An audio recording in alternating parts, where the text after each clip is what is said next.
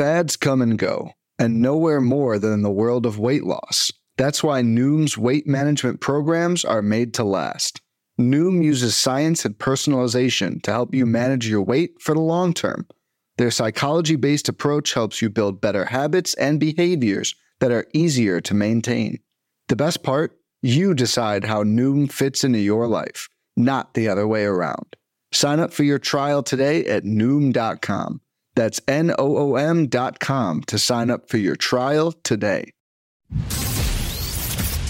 Welcome to the First Pitch Podcast, brought to you by PitcherList.com, your daily morning podcast, updating you on everything you need to know to win your fantasy baseball league. Here's your host, Scott Chu. Hello, everybody, and welcome to the First Pitch Podcast. As he said, my name is Scott Chu. You can find me on Twitter at IfTheChuFits. That's if the CHU fits. Let's get right to it. I only got 4 pages of notes, so I should be able to get through it pretty quickly. Starting on the injury front, my guy, Tarik Skubal hits the IL with arm fatigue. I want you to resist the temptation to call this a precursor to some kind of injury. That's pure speculation. It really does sound like he's only going to miss a start or two for now, but we'll see how that goes, especially as he starts to ramp back up. David Bednar of the Pirates also hitting the IL, this time with back issues. Will Crowe is a solid add for saves if you need any. He may have been dropped recently in even deeper leagues when Bednar ended up not being traded on Tuesday, so he's definitely the guy to get there. Avisail Garcia hits the IL with a hamstring issue just as he'd been starting to heat up as he was hitting .282 since the break. Ross Stripling will hit the 15-day IL with a hip or glute strain, so definitely something to keep an eye on. He will miss his start today. Shohei Ohtani pitched well yesterday, more on that later, but did leave the game early due to some forearm cramps, but he's not really expected to miss any time, and he's actually expected to bat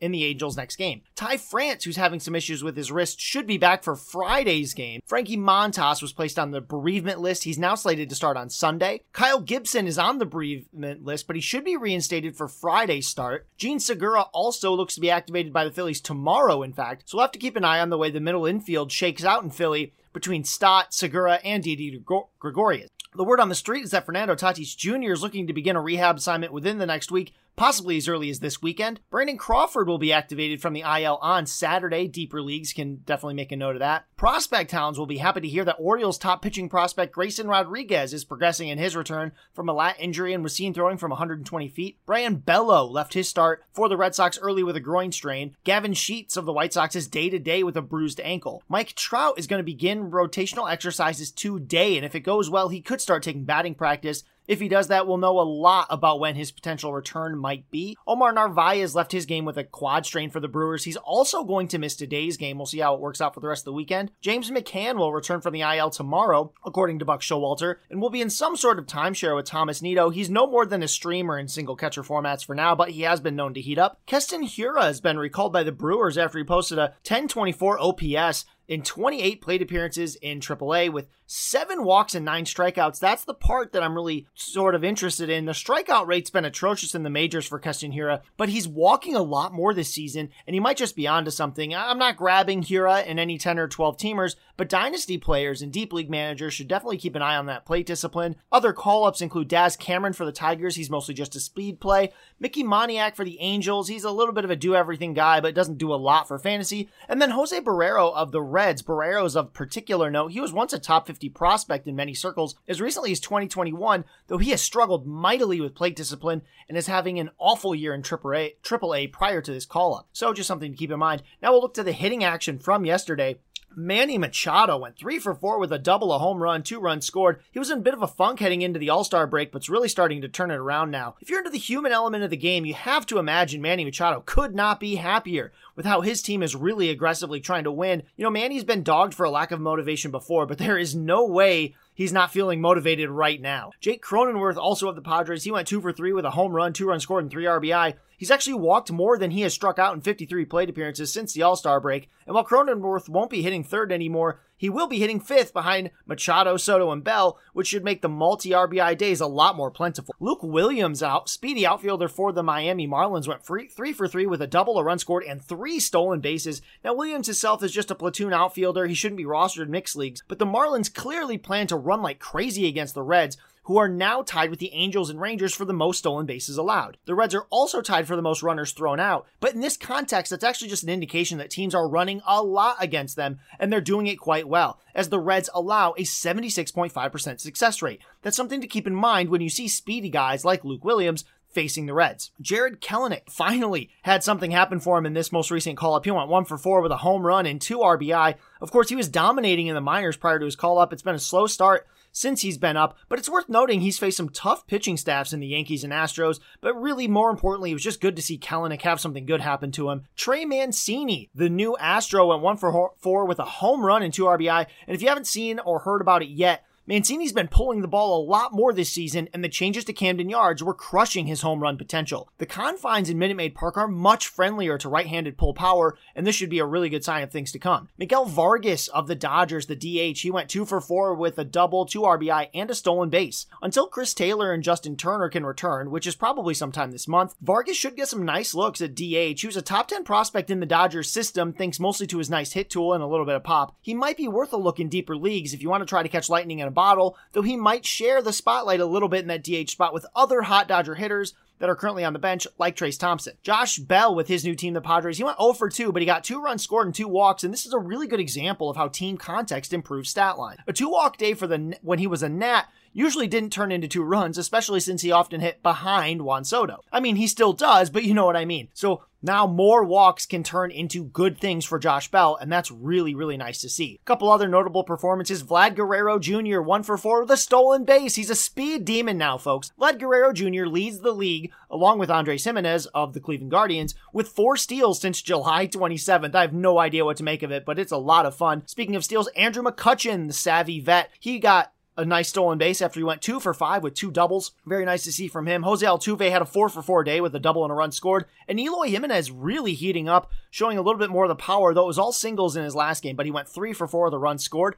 Now we'll look at the starting pitching action from yesterday. I'll lead with a bit of a disappointing performance, but it was the debut of Freddie Peralta off the injured list. He was at Pittsburgh, but he gets a no decision on 3.2 innings pitched, 2 earned runs, 4 hits, 2 walks, and 3 strikeouts. I don't want you to be too discouraged for the long term here with Freddie Peralta, but the command was way out of whack, and it's not as though Peralta was known for pristine command in the first place. He's a bit of a cherry bomb for August, but should really round out by the end of the season. Garrett Cole of the Yankees, he got the loss against the Mariners. He went 6 innings pitched with 6 earned runs, 7 hits, 1 walk, and 8 strikeouts. That sounds really bad, but really he gave up 3 home runs in the first inning and then dominated after. This is probably a blip on the radar as opposed to a deeper concern for Garrett Cole. Sandy Alcantara of the Marlins went against the Reds. He got the win on 9 innings pitched. He had a complete game shutout with 0 earned runs, 6 hits, 1 walk, 3 strikeouts. One way or another, Alcantara gets it done. It was a nice bounce-back performance after the dud against the Mets, and he only walked a single batter in this one after multiple walks in 3 consecutive games. Jose Urquidy of the Astros got the win against the Red Sox. He went 7 innings pitched with no earned runs, 2 hits, no walks, and 10 strikeouts, 15 whiffs,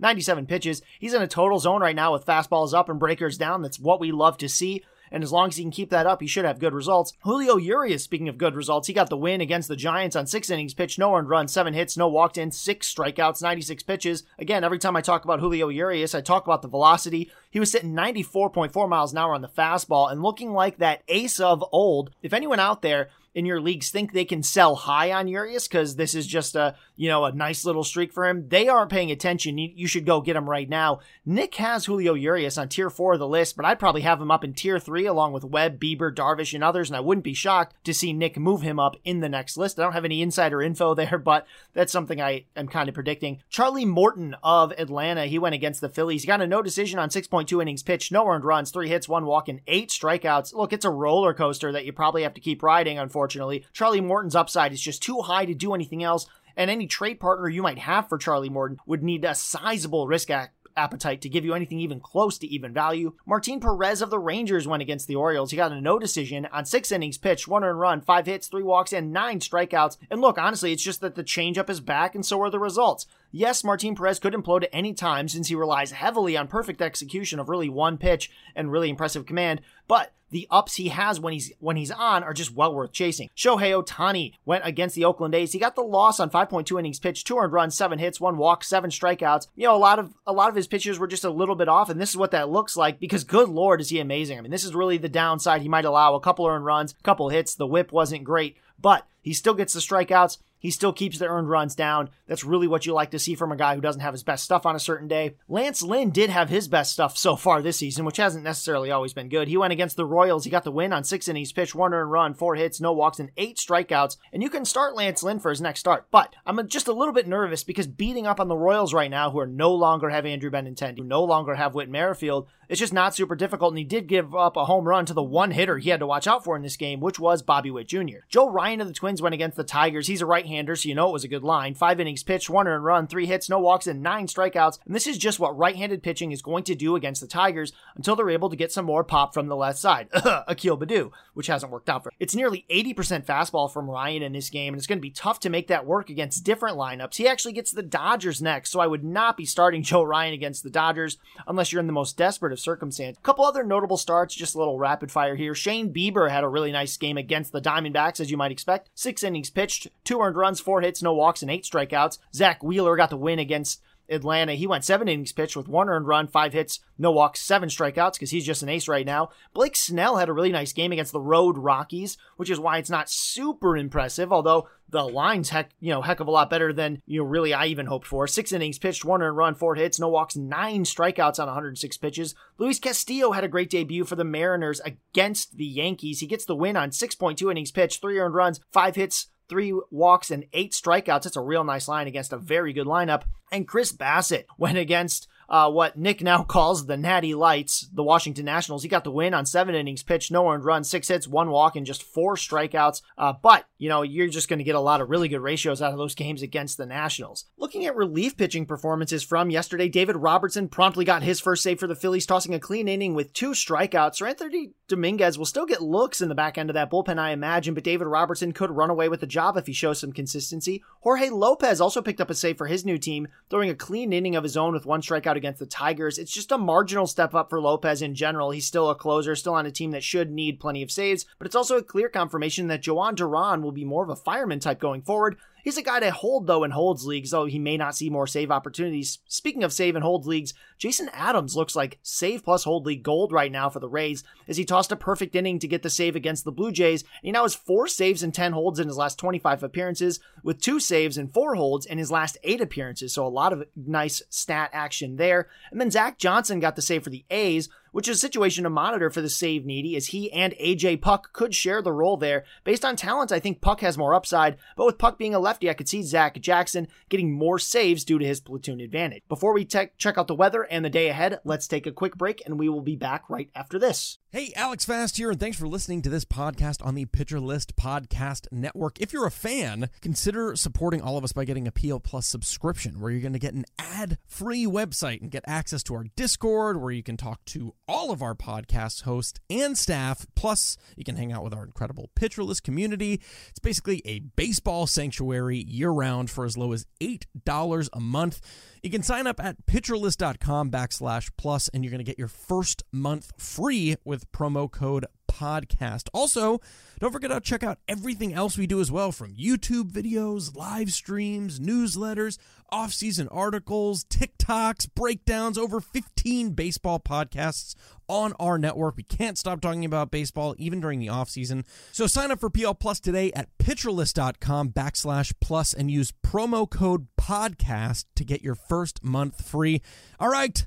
Thanks for listening. Let's get back to the show. And we're back just in time to go to our friend Mark with the weather. Mark, tell us about the weather, man. Thank you very much. Well, we surprisingly had a busy weather day yesterday, and, well, I think we're going to have another one today. We have games in home cities. I'll list off first. Pittsburgh, Philadelphia, New York, Cleveland will all have some showers and thunderstorms around them. Pittsburgh plays a afternoon game against the Brewers.